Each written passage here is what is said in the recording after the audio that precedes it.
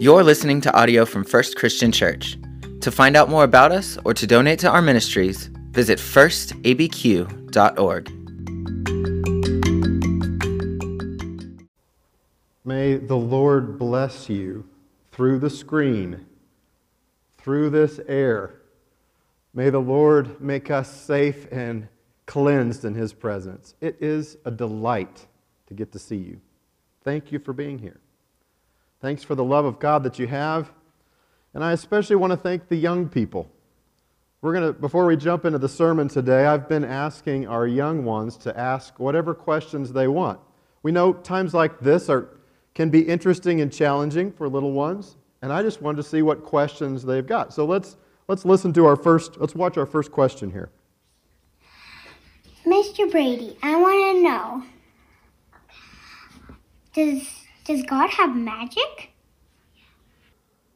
Well, thank you, Lily. The question was, does God have magic? Well, I would want to ask Lily if she has magic. And I bet she might have some magic tricks, maybe some cards. And when it comes to magic, right, these are tricks. They're illusions.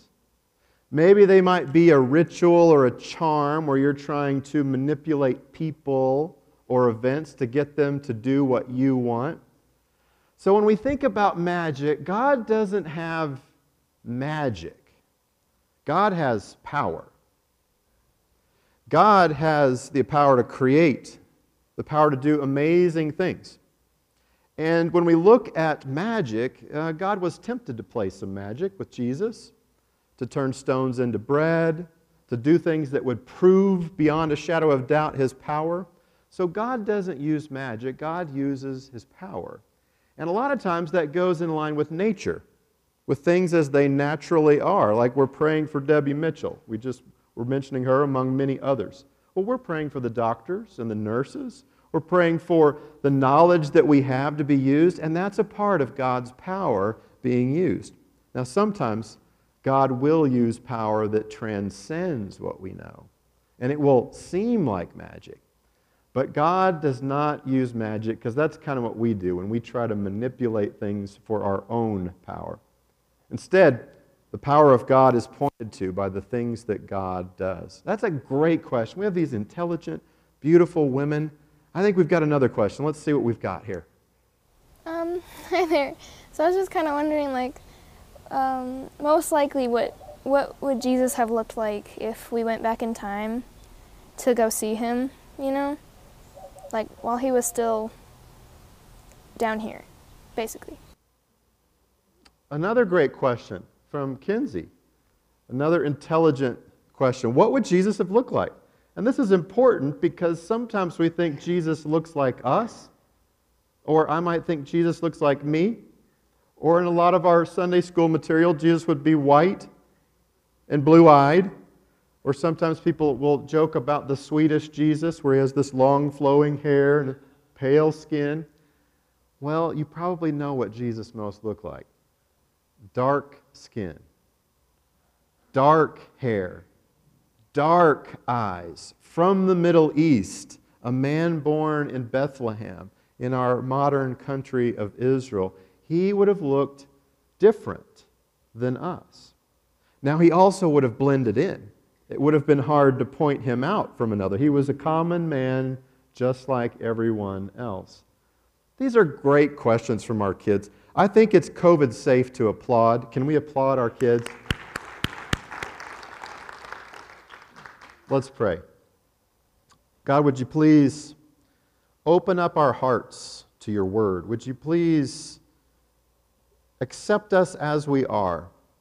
And would you help us as we try to welcome and receive one another? Help us to show the same grace that you have shown to us. Open our ears that we may hear. Through Jesus we pray. Amen. Well, how are you doing? How are you making it? We have been going through a lot. A lot. We're inundated with many, many things right now. 2020 has been some year. Can you believe? that this week we finished 6 months of 2020. 6 months, and 4 of them we've spent behind screens and sheltered in our home. It's been very different, very difficult. And so I want to know how you're doing, and even how you're doing with how you're doing, if you know what I mean, right? What is it that you do? How do you get through these times of crisis? Do you have default practices that you go to? Ways that you jump back and say, all right, well, I'm just going to do this. You know, here, as we've been on these screens, it's not been our default practice. In fact, it's a good chance for us to welcome all of our neighbors. We've been having, many of our members are online. In fact, most of our folks are watching online. But we have a lot of new folks, too, that are watching and joining us online. So can we say hello, neighbors, together? 1, 2, 3. Hello, neighbors. Because we're all in this together as we practice church where we are. But this has been some of the most challenging things that we've gone through. This time of disease, not disease like virus, but dis-ease. A time of unrest, a time of uncertainty has been unlike really anything that we've gone through as a world. Now, yes, I know, we've had world wars. But sometimes information about those world wars doesn't get to us. We're a little bit removed. It's a war that's not on our continent. Yes, I know we've gone through a lot as individuals in the past. We've faced deaths that are challenging. We have faced the loss of a spouse. We have faced lost jobs. We have gone through difficult things together. But something like this, where we're all kind of trying to figure out and make our way through as a world, this is something that's a little bit different from the stunning military service that we've had, from the difficulties that we've spent at the graveside. This has been a little bit different. So what do you always do? What do you default to? Are you the one that goes and finds a half gallon of ice cream and say, all right, let's tear into this thing? Are you one that thinks, okay, well, let's get some good music on, let's get the tunes going, either so that we can be happy or so that we can cry a little bit? Maybe there's some familiar movie that you pop in. Maybe that you just need to veg out. What is it that you always do? We all tend to go back to our default response, and so times like this, if you're an extrovert like me, to be locked down in a shutdown is like cutting off arms and limbs. It just doesn't feel right, and that's hard. If you're even an introvert, or even if you're someone who's alone, because you're no longer married or you've lost your spouse, it can be even more difficult as the sadness weighs in on you and is heavy. So how are you doing with how you're doing? One of the things that I've become very accustomed to is my beloved father will call me out of the blue and he'll say something like this: well, do you know what you were doing 5 years ago? Or do you know what you were doing 20 years ago or 30 years ago? And he's been reading in his journal, and so he'll talk about something that would have happened in these multiple of 5 years back. Well, he did that just a couple of days ago. He said, well, Brady, do you know what you were doing 30 years ago? I said, no, Dad, I do not remember. He said, well, you had been hit in your car as a teenager by a motorcyclist behind you. And we didn't know what was going to happen with the insurance. We didn't know if there was going to be a lawsuit. We knew there might be some court dates. And I was like, oh yeah, I remember that. When you're right in the middle of something, you can't see outside of it. It's easy to get stuck. And I think what my dad is doing through doing this for years and years and years is to provide perspective and context to help get us out of even those things that are so important at the moment and look beyond. Either to look past at God's faithfulness or to look forward to know that things are going to be different. They're going to be better down the road. So it got my mind spinning about a story that I'll only tell you half of. Back when I was in high school, A lot of my good friends were older. They had all graduated. There was no one in my youth group that was my age. My girlfriend had broken up with me. We talked about getting back together until I figured out that she had already just gone straight back to her other boyfriend. Like, I'm done with that. And I was just feeling this heavy-duty pity party as a teenager. It's kind of funny to think about. And so I just went for a drive. And I parked in a Target park. I don't know how I even ended up in a Target parking lot, but I'm just sitting there just pouting, feeling miserable, probably listening to sad music. Have you been there before? What do you always do in those moments? What are the things that you do? Well, I'll tell you what I did is that I stopped. And in a minute, I'll tell you what I did after that, but I stopped and I paused. Today, our text comes to us from 1 Thessalonians chapter 5, a letter that I hope is becoming a beloved letter for you. A dear, ancient letter from Paul that I have almost felt like Paul has been writing to me. Has it felt that way to you? That these stories and these insights that he's provided to this young church that he's separated from has just really resonated with me. Well, let's look in 1 Thessalonians 5, starting in verse 12. Now let's jump down. We're in verse 16. 5:16. Rejoice always. Pray without ceasing. Give thanks in all circumstances, for this is the will of God in Christ Jesus for you. Don't quench the Spirit. Do not despise the words of the prophets, but test everything.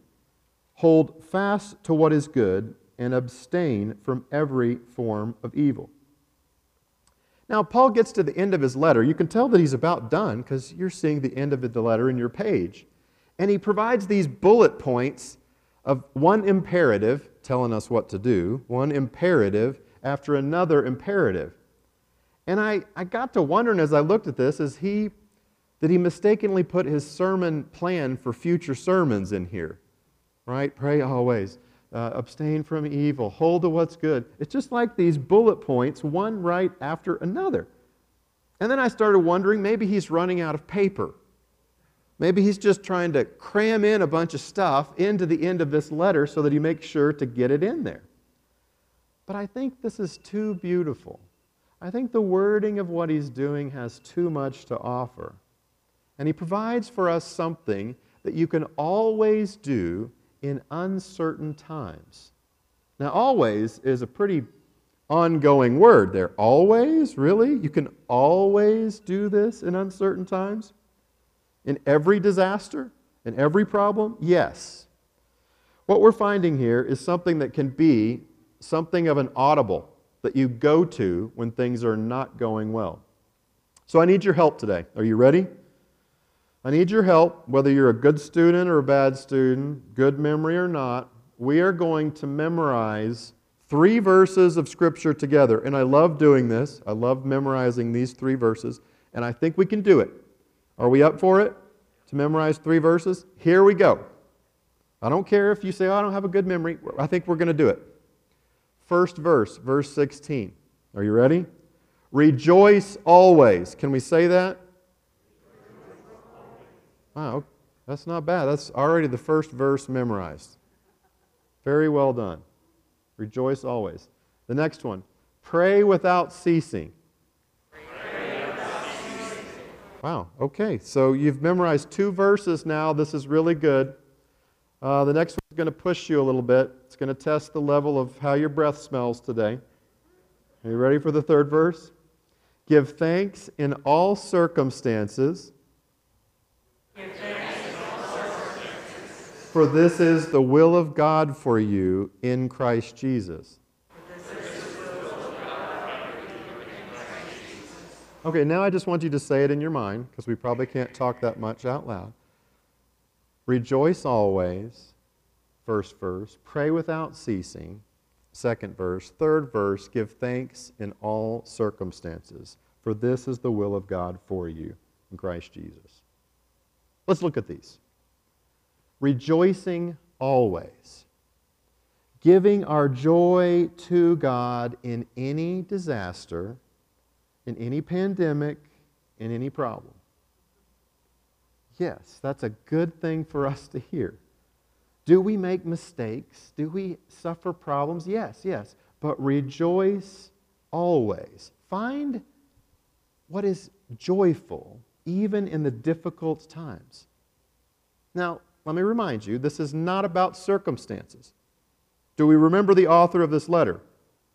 Beaten up, chased around, run out of town, run out of this town, run out of the next town. It's not about him rejoicing and having good things happening. He is saying rejoicing always. Well, think about what the opposite of rejoicing always is, and see if you're not living there, maybe like me, in these times. Complaining always.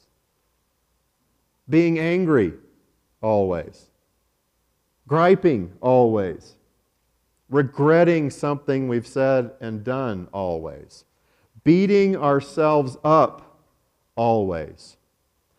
Being blustering, lying, to kind of pretend like we've got it all together. Being bold when actually we're feeling very weak. That's the opposite of rejoicing always. You see, what happens is we get caught up identifying all that's bad, all that is not, all that we don't have, and we're outside of the present. Or else we're just so stuck there that we let it define our sadness, it make us mad, make us depressed, make us angry. Or maybe we think about what once was, and we're just focused in on what we don't have because we've lost something that's in the past, or we want some bygone era, even if it's just the ability to walk around without a mask, or go to a restaurant. We want that back now, right? But Paul doesn't define rejoicing by the circumstances that we're in. I have no doubt that if we were to sit down and you were to tell me, like maybe you've told your friends, something over and over 1,000 times about something that happened to you, a death, a divorce, some abuse, the loss of a job, some difficult thing that you come back to time and time again, I have no doubt that that stinks, that that was a terrible time. But if we just stay in the badness of that moment, we're not looking to find joy. We're not looking to the future. We're not putting our trust in God. Pray without ceasing. Pray non-stop. Have you noticed that these things are like always type things? Rejoicing always, praying without ceasing. Now, this one's a little harder for me. This idea of maybe we're already having trouble rejoicing always. Well, maybe if we pulled in prayer and said, okay, I'm going to pray for that thing that I can't rejoice always about. God, I'm having trouble rejoicing always in this. Right? Just start there. That's a part of entering into a relationship with God where prayer can guide us. I find that when I get stymied or when I get stuck, it's because I'm relying upon my own experience, my own knowledge, maybe my own skill. And it's usually for good measure, good training or good skill that we're relying upon and pushing and let's press forward, let's press forward. But there's a time when praying without ceasing pulls us out of ourselves to rely upon the strength of God and not upon our own strength. Now, this does not mean some kind of passivity where I just lay down on the floor and say, man, I hope I find that job. God, I hope you'll raise these kids. I can't do it. Would somebody please pay the bills? Just move my hands. Just move the hands for the check. No, this is not passivity. Praying without ceasing is a very active move. It moves us into a level of trust with God where we're offering the things that we want God to help us with in an ongoing way. We get practice for this all the time. Have you had to deal with annoying people at all? Have you had bad drivers around you? Whining kids, annoying coworkers? There we've just made your prayer list for praying without ceasing. Instead of jumping into the negative and complaining about all these people, they become your prayer requests, offering them to God. Paul ties together these two things of rejoicing always, praying without ceasing, and then this third one of giving thanks in all circumstances. To me, this ends up being more of a shocker, the all circumstances thanks. I mean, really? In all circumstances? I mean, there's surely attention on all the bad that's in the world. Are we supposed to give thanks for horrific evil, for all the many tragedies that we've seen? Death and wars, unfair housing arrangements, unfair wages, physically violating other people. Are we supposed to somehow give thanks for that? No, evil is evil, right? We're not just putting on rose-colored glasses, but we are taking on the very gaze of God even at that evil, even at those things that are most frustrating. And we are gazing with God's eye and saying, okay, God, do your thing. So with our gaze fixed, we enter into the workshop of God where God works. Because this is what God does. He takes evil and He begins to manipulate it and bend it and turn it and point it toward good. Not justifying and smoothing over the evil that's there. No. But taking it and saying, what good can be made of this? How can I make this people stronger? How can I strengthen our resolve? How can I make this something that will draw them closer to me? It pulls us out of that moment of where we're just wishing for it to all go away. It pulls us out of just being jealous or angry or wistful. It takes us from being zeroed in on the negative and gives our attention to the work of God. Well, there we've memorized 3 verses, and in Paul's bullet point sermon, there's one phrase that doesn't seem to fit in. If you look down in verse 19, it says, "Don't quench the Spirit." Now, he lost me with his sermon at this point. Don't quench the Spirit. How are these bullet points flowing together? We get a bunch of don'ts. I don't know about you, but whenever I've heard "don't quench the Spirit," it's usually been along the lines of, let me do what I want, let me try something new, let's do something innovative, let's have more free worship. Have you heard "don't quench the Spirit" used in those ways? I think that's right. I mean, God's doing new things always. Here Paul ties it to prophecy. Don't quench the Spirit. Do not despise the words of the prophets. Okay. Don't despise the words of the prophets. And I keep thinking about Paul and his life and wondering, and all the things that he went through, was there a time when he experienced the quenching of the Spirit? When he felt like his spirit was crushed, or when the Holy Spirit of God was crushed? And then I got to thinking about myself. You know, one of the times when I despise the words of the prophet? When are the times when I don't want to listen to the prophets? Are you there? Are you already ahead of me? It's when I don't like it. It's when I disagree with it. I don't want to rejoice always. I don't want to pray all the time. I don't want to give thanks. That's not me. And here comes Paul. Don't quench the Spirit. Don't despise the words of the prophet. We know he not only experienced that, but he was a part of it. Snuffing out the life of Jesus. I don't know if he was at the crucifixion. Maybe he was, maybe he wasn't. We do know he was standing there as the first Christian was killed. And he watched as the breath was squeezed out of Stephen. And he probably felt good about it. Because even as Stephen died, he said, "Lord, I see you seated at the right hand of God." That kind of blasphemy probably would have flown all over Paul. That's not a prophecy he wants to hear. "Father, forgive them, for they don't know what they're doing," essentially is what Stephen says, mirroring the very words of Jesus. You think Paul wanted to hear that? "Don't you forgive me?" Paul has experienced this. He's known what it's like to hear things and experience things about God and in life that don't line up with what we want. And what it takes is hanging in there. As he says, holding on to what's good for dear life. letting go of what's evil. Don't hang on to the evil. Cling to what is good. Test the spirits.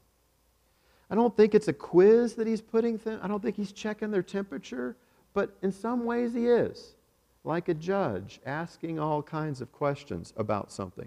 Before we just despise it and quench it and dismiss it and say, I'm not going to rejoice, I'm not going to give thanks, I'm not going to pray, we listen. We listen to other voices. We welcome other voices to our table. In fact, I was talking with some people earlier this week and say, a lot of times when we're talking with someone that's different from us, we want to tell them how they're different from us before we've even listened to them. Here's a good test. See if you can repeat back to the person what they're saying. Like ask questions. Make sure you're able to articulate what they believe and what they think. And let them verify it, because they'll probably say, no, it's not that, it's da-da-da-da-da-da. And until you can get to the point where you can repeat back to them what their belief is or what their statement is, it's not until that point that you may have an opportunity to share what you think. It may be okay to not share. But once you're able to repeat it back and listen and restate, then you're in a position. Well, it's easy to despise the words of the prophets. It's easy to say, I think I understand, and I'm going to dismiss it. It's much harder to say, I'm going to rejoice always. I am going to pray without ceasing. I'm going to give thanks in all circumstances. This kind of non-stop action is what Christians should do. Joy and prayer and thanksgiving.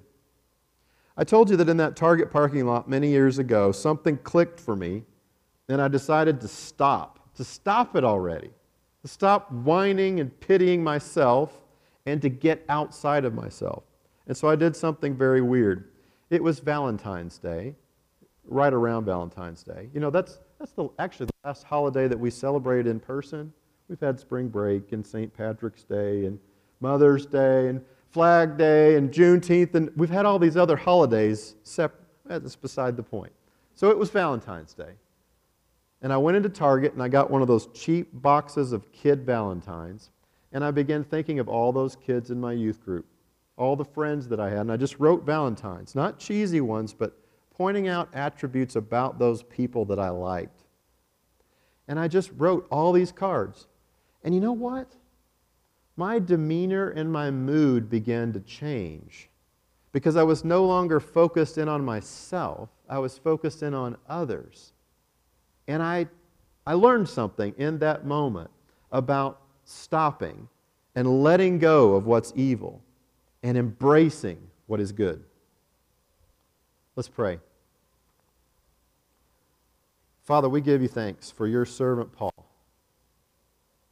We give you thanks that you didn't give up on that sorry guy who was intent on killing and murdering, but you stuck with him and you listened.